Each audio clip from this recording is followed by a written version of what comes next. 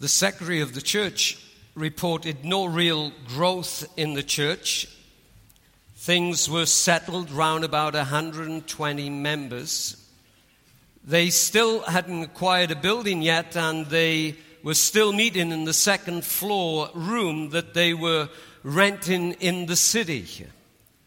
Having said that, there was a good spirit in the prayer meeting, and there had been some good discussion about a leadership role that needed to be filled, and they had filled that position.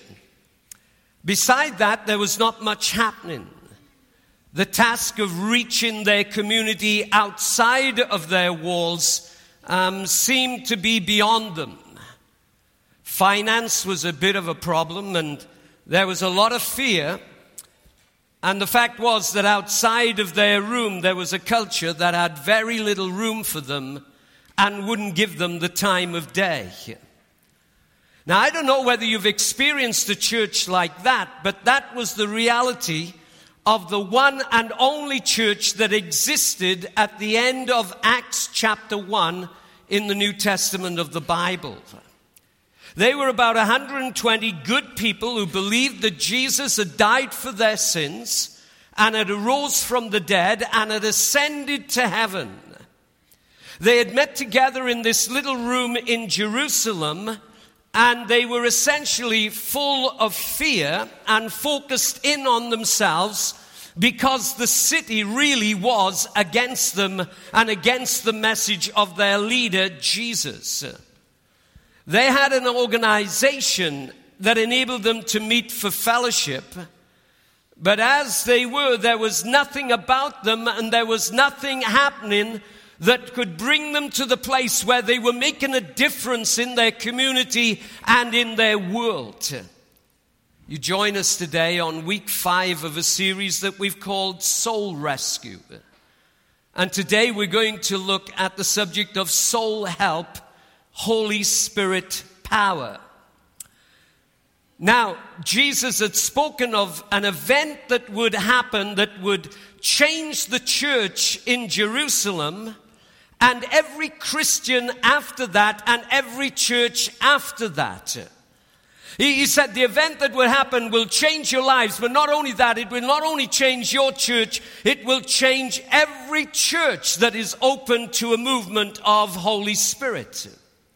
You can read what Jesus said in Acts chapter 1. He said in verse 8, "But you will receive power when the Holy Spirit comes upon you, and you will be my witnesses, telling people about me everywhere, in Jerusalem, throughout Judea, in Samaria, and to the ends of the earth."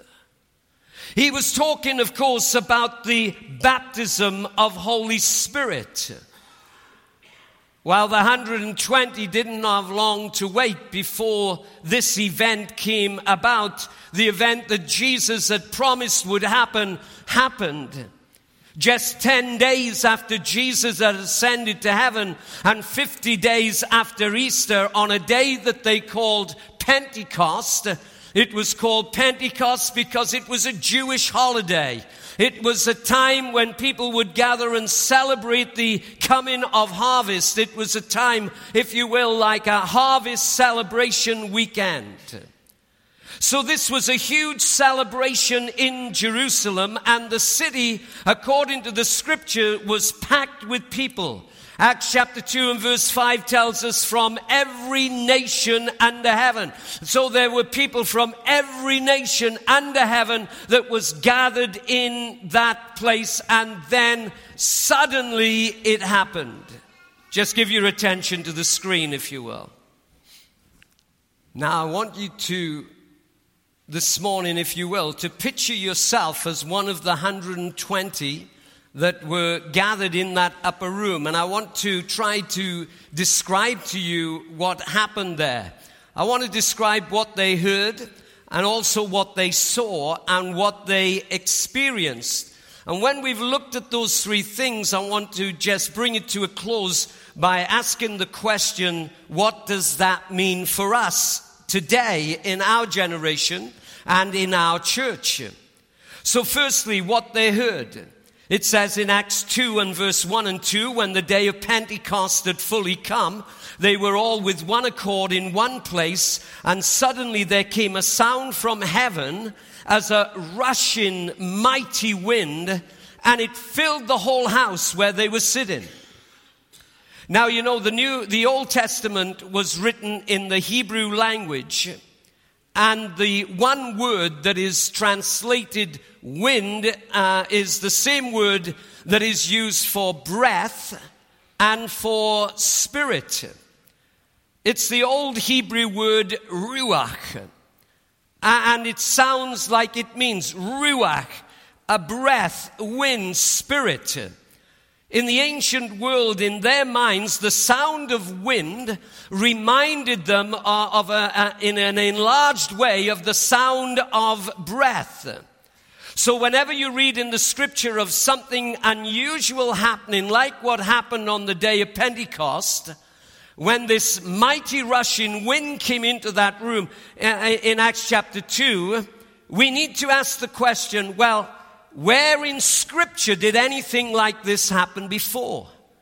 When you see something happening and you say, that's unusual, you ask the question, where else in Scripture did something like this happen? And the answer actually is that something like happened with the wind coming and filling that room. Something like that happened twice before in the Scripture. The first place that you find it is actually way back at the beginning of the Bible in Genesis chapter 2. And in that chapter you read that God formed man of the dust. In other words, he formed the figure of a man in the dust of the ground. And it lay there, a lifeless, dead corpse. It was just formed in the ground. Genesis 2:7, it says there, and the Lord God formed man of the dust of the ground. And then it says this, and breathed into his nostrils the breath of life, and man became a living being. The word breathe there is the word ruach. It is that he breathed in the breath of life. If you like, friends, God gave Adam the kiss of life. He breathed into him and he became a living human being. The next place that you read something like this happening happened at Pentecost, is in John's Gospel chapter 20. Jesus was speaking and he was explaining to them what it would be like on the day of Pentecost. And he said, this is what it's going to be like. And in verse 22, it says that he breathed on them and said to them, receive the Holy Spirit. So he said what it's going to be like is that, and he breathed on them, and he said that's what's going to happen when Holy Spirit is sent down from heaven. He was saying, I am going to ascend to heaven. I'm ascending back to the Father. And after that, I'm going to breathe out my Spirit upon you and into you. I'm going to breathe on you from heaven. And he breathed on them in that scripture in John 20 to illustrate what was going to happen. And I feel sure as that mighty rushing wind filled that room on the day of Pentecost, it would be that they would remember Jesus' words when he told them what was going to happen. Now, when you put Genesis 2 and Acts chapter 2 together, you will see an amazing thing that was happening here on the day of Pentecost. In Genesis chapter 2, there was a body, but there was no life in that body. And it was that it just lay there lifeless. But God breathed into it, and it became a living body. In Acts chapter 2, there's another body. It is in fact called the church, the body of Christ. It is a spiritually lifeless body as you look at it in Acts chapter 1. Much like the body of Adam in Genesis chapter 2. It is simply there inside closed doors. It is scared. It is fearful. It is well organized. It does not have life going in it. that is going to now impact the world. It was a body that met together in fear, well organized, but the fact was it was not affecting the then known world. So God breathed His breath, His wind, His Spirit into that body in Acts chapter 2. It wasn't a little breath. It says that it was like the sound of a mighty rushing wind. It was the mighty Holy Spirit of God that filled every one of them. It was the life of heaven invading earth. It was the mighty Holy Spirit of Christ coming into His church, His body. The church from that day, friends, became more than any organization. It became more than a little group meeting together. It became a power-filled body of Christ on earth that was able now to see signs and wonders and miracles happening that caused it to explode in growth and to be taken to the ends of the earth. It was the supernatural life of God that filled every one of them. Now, you might ask, didn't the 120 that were in the upper room have the life of God before this day? I have people saying, are you saying that they weren't saved before the day of Pentecost? And I'm not saying that. In fact, hey, listen, read my lips. They were believers before the day of Pentecost.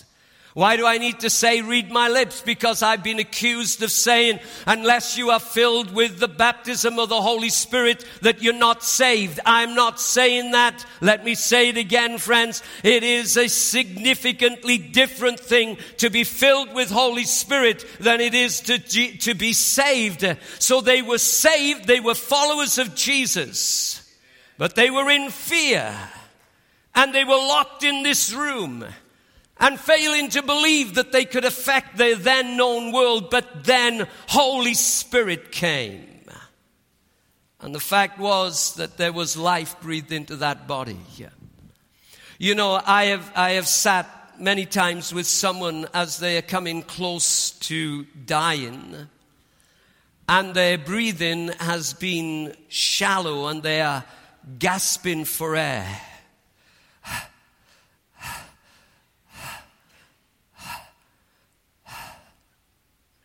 On the other hand, I've watched Olympic runners as they've run the 100 meters, and as they are running, they are filling their lungs with air, with huge amounts of air, and in that 10 seconds that they run that race, they're taking in huge amounts of air, and their whole body is vibrating with life as they have taken in huge amounts of air. Now, when you look at the day of Pentecost, before Holy Spirit came, the body was there but barely alive. The body of Christ, the church, was barely alive. But then this mighty Holy Spirit came as a mighty wind blowing on them, bringing that sickly group back up to life. The life of God, the Holy Spirit, now filled them, and they were never the same again. They were never the same again when it was that Holy Spirit filled their lives. So that's what they heard. Now look at what they saw. It says in the scripture that what they saw, first of all, was what looked like a ball of fire. But then verse 3 says, then what looked like flames of tongues of fire appeared and settled on each of them. So this ball of fire appears, and then it divides up into like tongues of fire, and it begins to settle on each of them. But you notice it doesn't say that any of them got burned. So we ask again the question, where before in the Bible did something like this happen? Where before was there fire but nothing got burned up? Well, my mind went back to Moses at the burning bush. You'll find that story in Exodus chapter 3. It says there that the angel of the Lord appeared to him in a blazing fire from the middle of a bush. Moses stared in amazement. Though the bush was engulfed in flames, it didn't burn up.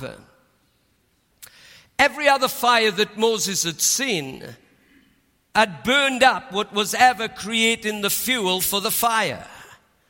So if a bush caught fire, it was that the bush would burn until the bush was consumed. But now this bush was alight, but the bush wasn't being consumed. It was that this fire that was burning did not need fuel to keep burning. You know, there was a huge fire in Texas this past week or so, and a fuel storage place caught on fire, and it burned for days. And they said they had to wait till all the fuel was consumed. And when the fuel was consumed, the fire went out. But Moses saw this bush. It burned, but did not rely on the bush for its fuel. The fire had life in itself. How many know that God has life in himself? He relies on no one to give him life. He sustains all life because he is life. Now, if you note that Moses, before this event, he was a believer. Before he saw that burning bush, he was a believer. He was a man whose life was counting on following God. But actually his life was counting for very little. There was no purpose attached to his life. He had come to faith through his mother and the teaching of his mother. He had been surrounded by amazing privileges as he grew up in the palace of Pharaoh there in Egypt.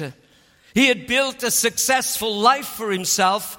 But after he got into a bit of trouble, he had to run for his life, and he moved away from Egypt, and he settled down in the backside of a desert, the Bible says, and he just drifted into what you could call semi-retirement in a desert area, and it was that to all intent and purposes, he lived a pretty meaningless life as far as God was concerned.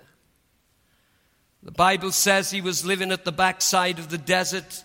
He was 70 years of age and going nowhere. And then God comes down in this fire that settled upon the bush. And he said, Moses, I've got something for you to do. I didn't create you to move into this self-absorbed life that you're enjoying in the backside of the desert.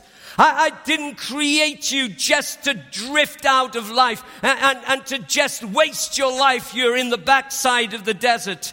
He says, while you've been enjoying yourself here, I'm hearing the cries of my people in Egypt as they're groaning under the severe torture of being slaves in Egypt. And I want you to go and bring deliverance to my people. Now, what you see in here is the same position of the church in Acts chapter 1. At the end of Acts chapter 1, the church is a fine group of believing people. They have wonderful services, great prayer meetings, but there is nothing happening through this church that was advancing God's kingdom through the earth.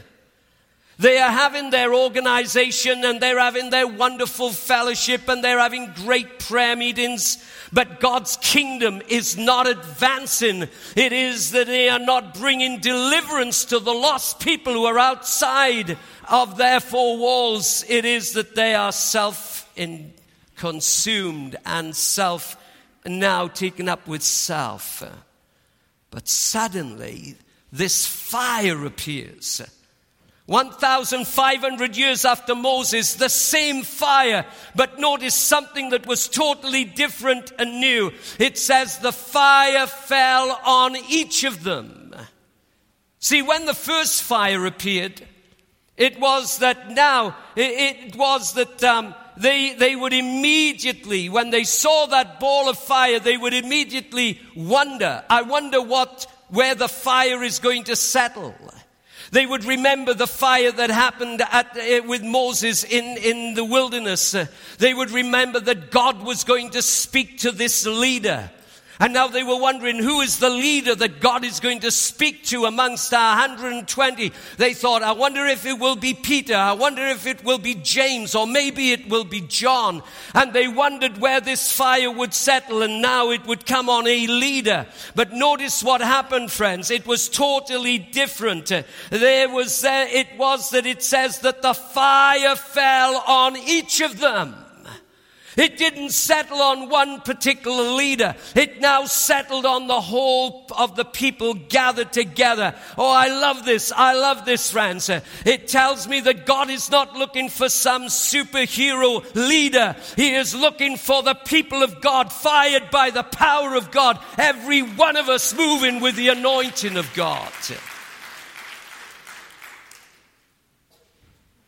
His answer was to put the fire on every one of the 120 in that room and to send them out, each one fired up by the baptism of the Holy Spirit, to bring life and deliverance to everyone that they got in touch with, and to communicate it with everyone in the city and beyond, to the utmost parts of the earth. Oh, imagine if you were there and suddenly you feel the fire of God coming upon you, and you suddenly realize that God has purpose for my one and only life. And you're there, and you were expecting it to be Peter or James or John, but suddenly the fire is on you, and now you are saying, God has purpose for my life. It's not just for selected leaders, it's for everyone that will receive Holy Spirit, everyone that will be open to the fire of God. Because I want to tell you, friends, the fire of God burning in you will change your world. So now you will be taken out of a self-absorbed life and used in ministry to the young and to the old and to those around you, and maybe to the ends of the earth.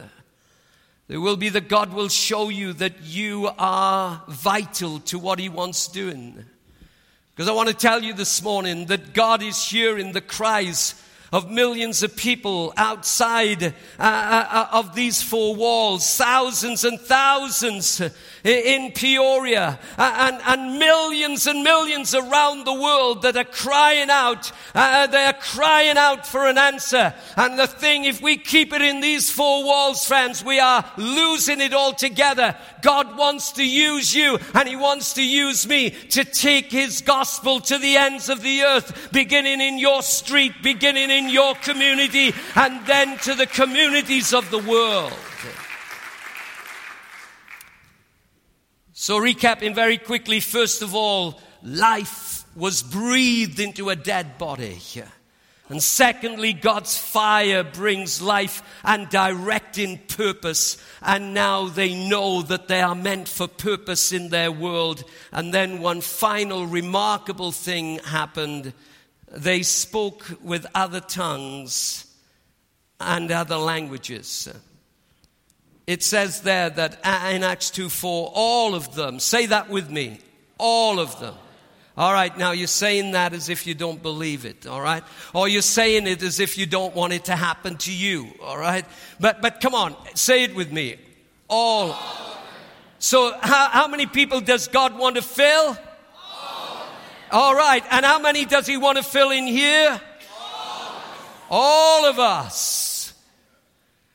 It says, and they were filled with Holy Spirit and began to speak in other tongues as the Spirit enabled them. So let's look at this amazing event and ask the question again. Where in the Bible do we see something like this happening before? Well, if you go back to Genesis again, and Genesis chapter 11, where mankind has now increased in the earth, the scripture says, and where mankind had decided to rebel against God's leadership and to rebel against God, and that rebellion was gaining momentum, and they decided that they would build a tower called the Tower of Babel that would reach up to God and even dethrone God from His throne. At that time, it was that mankind only had one language. And God saw the rebellion and actually came down, and He broke the rebellion by introducing a confusion of mankind speaking multiple languages. Now that must have been a very strange day when that happens, don't you think?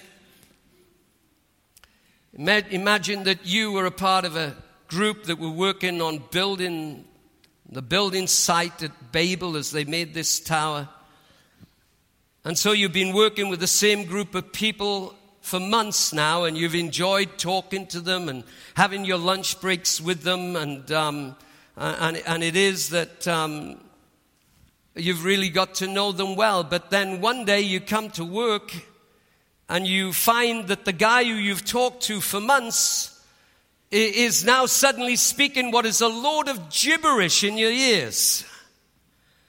And then you find the others are doing the same things. They're all looking at you even as you talk because they hear you, and it's gibberish that's coming out of your mouth as well.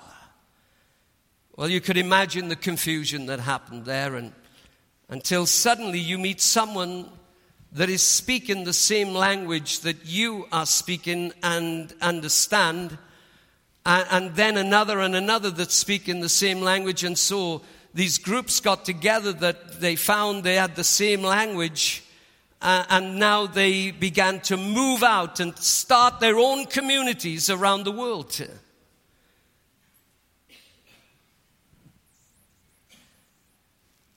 All over, these groups were splitting up and leaving with the people who spoke the same language as them. And so it was they went off to the north, the south, the east, and the west to begin their own communities. That's what happened in Genesis 11. In Acts 2, exactly the opposite happened.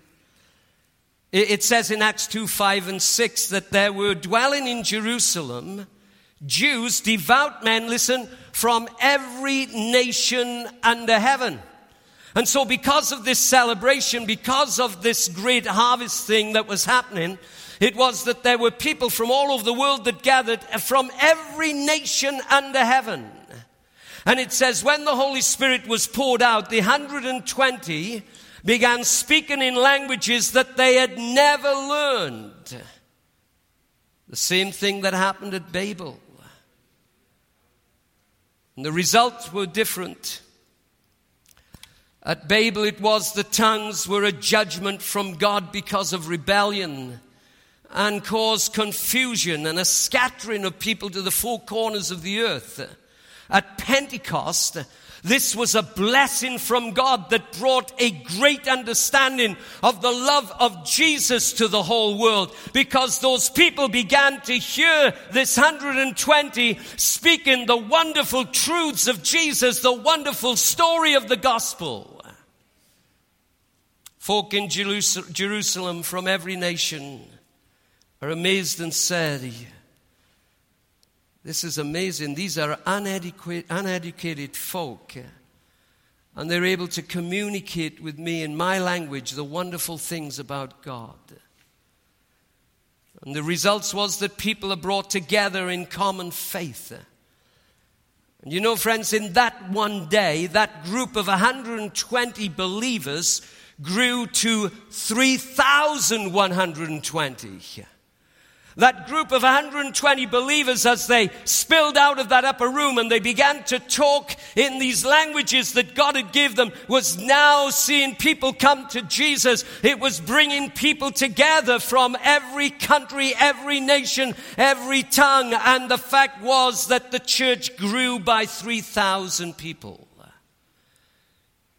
At Babel in Genesis 11, God uses languages to stop men's rebellion and to slow down the advance of man's kingdom. But in Acts chapter 2, at Pentecost, God uses language to unite people and to speed up the advance of God's kingdom. Jesus told them in Acts chapter 1 and verse 8, "You shall receive power when the Holy Spirit comes upon you. And you shall be witnesses to me in Jerusalem and in Judea, Samaria, to the ends of the earth." And that day in Jerusalem, 3,000 people got it. They got the truth of Jesus. And the gospel went to the whole four corners of the planet. So on the day of Pentecost, God took a church that looked like a lifeless corpse, God took a church that could do no more than simply have human organization. And it was that now He breathed into it. He breathed life into it. So now they could say that God is among us. I want to tell you, friends, I want Riverside to be known as a place where the presence of God is. And I want the people of God to go out of here saying, God is with me. God is going with me. I don't leave Him in church. I go and God goes with me. His presence is with me. The fact was that He put holy fire inside of the church.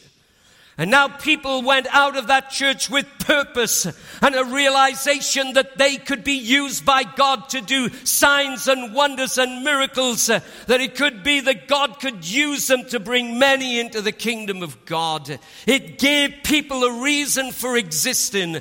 It wasn't just that they existed to get their pension put away. It wasn't that they existed just to now be a family on earth. No, friends, God was showing them, I've got a higher purpose for you. I want to use you and your family to extend my kingdom throughout the world. And now people lived with purpose. They had a reason for existing. He enabled them to speak languages that none of them had ever learned. It was a supernatural miracle. Not just for a few leaders, but for all of them. They all spoke in tongues. He showed them and us that the Holy Spirit's power was never intended to entertain Christians. It was meant to take the message of Jesus to the whole world. There are many people who say to me, we need to see more of the Holy Spirit in our church. We need to see more of God doing things in our church. We need more wonders and signs and miracles in our church. It's my belief, friends, that the gifts of Holy Spirit were given not to be consumed on Christian entertainment in the church. They were given so that we could go out and see people healed and delivered and set free. And where it is that words of knowledge and words of wisdom are given and people are brought into the kingdom of God and brought to the deliverance that only Jesus can bring. See, I want miracles and wonders and signs happening right here in Riverside, but I want them more happening out there, friends. I want to see our city won for Jesus. I want to see our world impacted for Jesus. So the day of Pentecost was a totally remarkable day. The things they heard, the things they saw, and the thing that they experienced in the mighty infilling of the Holy Spirit. Now the question has to be answered, what has that got to do with us? And the answer to that is everything. You see, God does not change. He is still wanting His church to be a living body and not a dead corpse. He is still wanting every one of us to be involved in taking His message to the world. He still wants every one of us experiencing this mighty, amazing baptism of power that is supernatural power that is not of our own making but comes as a supernatural event from God that causes us to be filled with the Spirit. And can I say this without you hating me? I believe that God wants us all to speak in tongues. I believe that from the bottom of my heart. On the day of Pentecost, they were known languages. I have people say to me, you say it was unknown tongues. They spoke in unknown tongues. But everyone in the city of Jerusalem knew what they were saying. There were people who heard what they were saying. They were speaking in languages of the earth, as if it was less of a miracle for someone who has never learned a language to suddenly be talking in a language. I want to tell you, friends, when they spoke in other tongues, those in the upper room, they didn't know the languages they were speaking. They become known when they went out into the streets and they found that people out there were understanding them. But as they received that tongue in the upper room, that they didn't know what that tongue was. It's no less a miracle because it was known tongues as if it was unknown tongues. In one of the churches that I pastored in the UK, we had an elder that had a terrific burden for Hindu people. Actually, Indian Hindus, there were about 30,000 Indians from India, not red Indians, that lived in our city. And he used to go into the park. This elder would go into the park every lunchtime. And in the park, there would be hundreds and hundreds of Indian people that would sit on the grass. They'd be playing cards or eating their lunch. And they would gather there in the midday, right there in the park. And this elder would walk around the park praying. He would walk praying, asking God to speak to these Indian people and bring them the truth of the gospel. Well, one day he was in the park and he had walked round for a while and he saw a park bench and there were two Indians sitting on one end of the bench and he sat down on the bench and while he was there he continued praying, but he got so overcome with an emotion of prayer that suddenly he begins to pray out loud in tongues. He begins to pray his prayer language and suddenly another guy comes up to these two guys, because the two guys on the park bench at the other end of the park bench, they are now crying their eyes out. They are bawling, they are weeping. And so this guy comes and he talks with them for a minute, and then he comes around to my elder and he says, "What are you doing?" And the elders, he said, "I'm praying." He said, well, you just spoke in clear Hindi and you told these two guys that Jesus loved them, that he wanted to forgive their sin, that he died for them on the cross, and that they need to repent of their sin and give their hearts and lives to Jesus, and now they want to become Christians. Oh.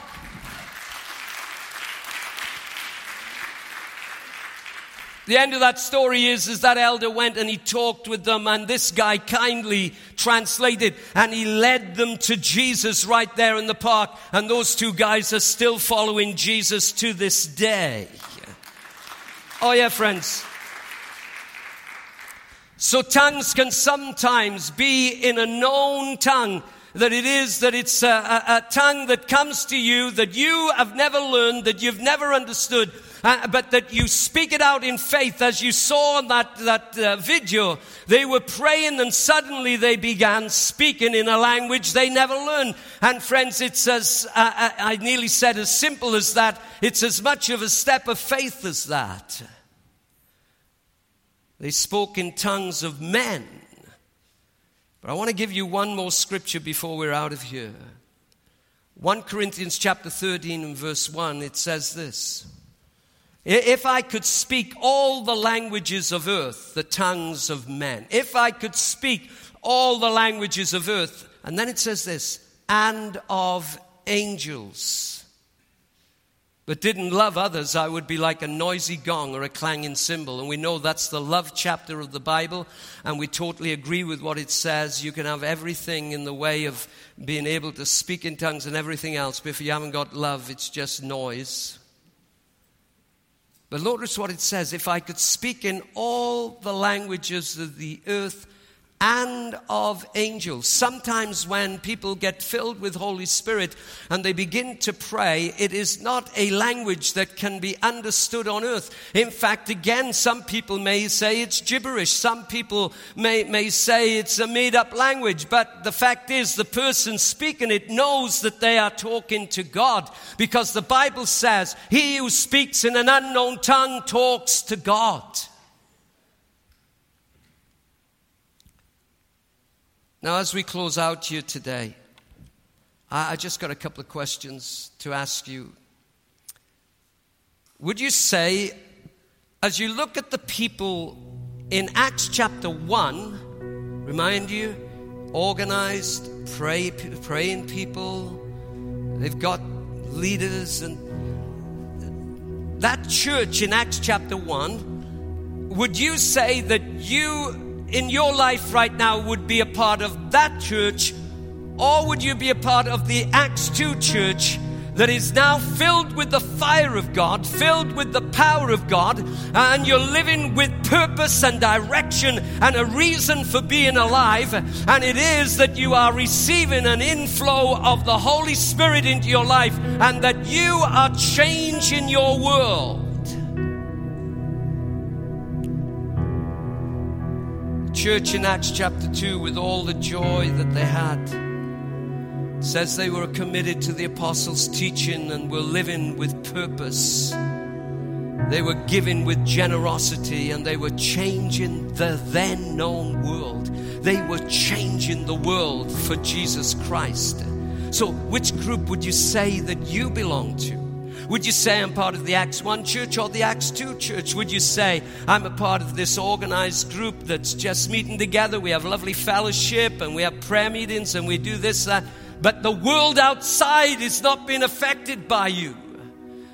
Because you're scared and you say we haven't got the power to do that. Well, God comes and He says, I'm offering you power. I'm offering you a fresh anointing. I'm offering you the fire of God. And I'm offering you new tongues that you can talk to me with. Do you need to pray? Oh God, breathe on me again. Send your fire to me again. Baptize me in your Holy Spirit and use me to change my world.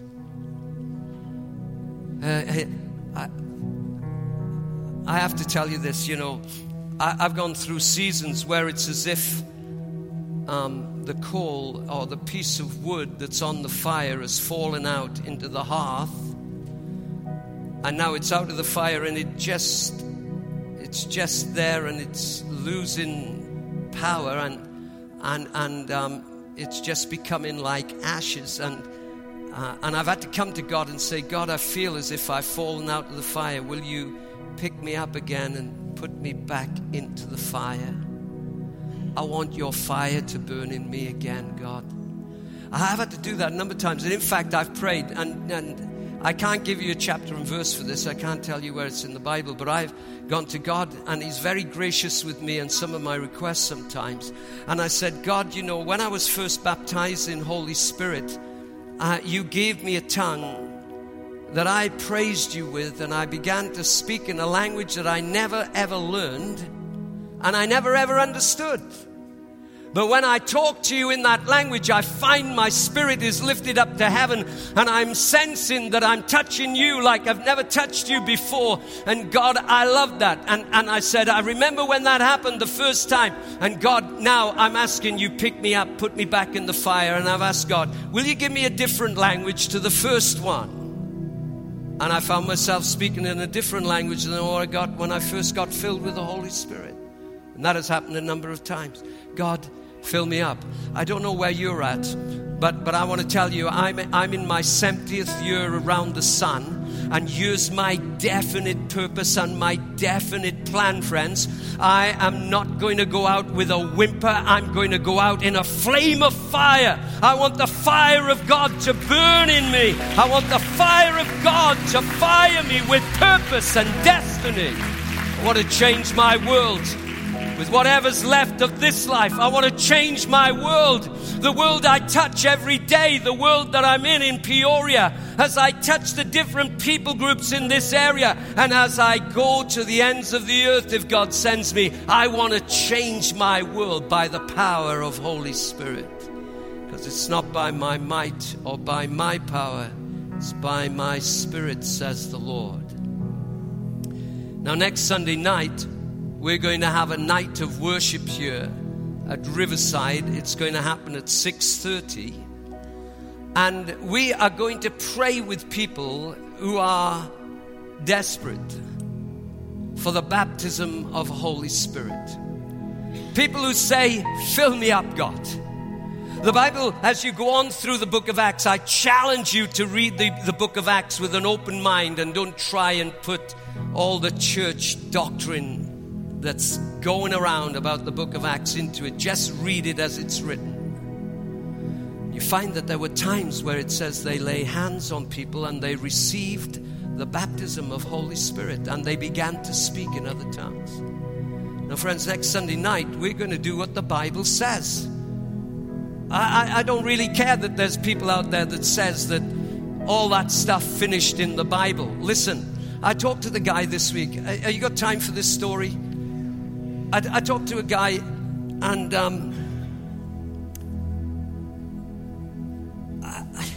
he said, I don't believe in the gifts of the Spirit. I said, boy, sucks to be you at the judgment seat. No, I couldn't help it. That's what I said. I said, why was Holy Spirit poured out in the first place? And he said, because Jesus wanted the church to go with power and to get started in power. But he said, as you go through the New Testament, it all fades out.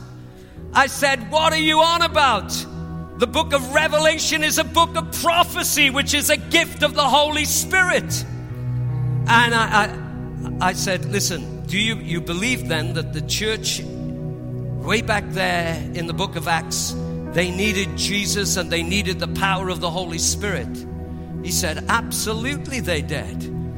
I said, listen, I think things are worse in our world today, and if they needed the power of the Holy Spirit then, we definitely need the power of Holy Spirit now.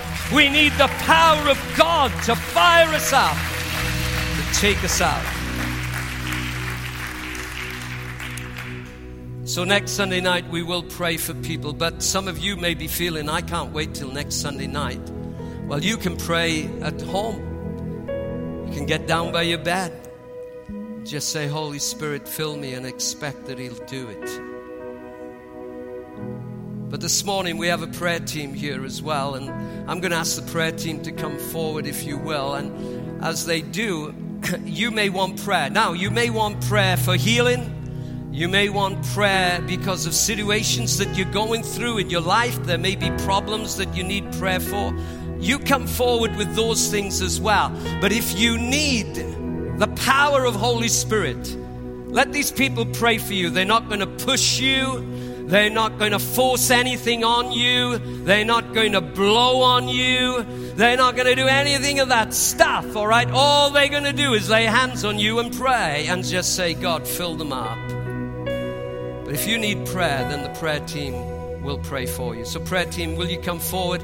And we're going to sing a song that's really asking Holy Spirit to come and to fill this house with His presence and with the blessing of God.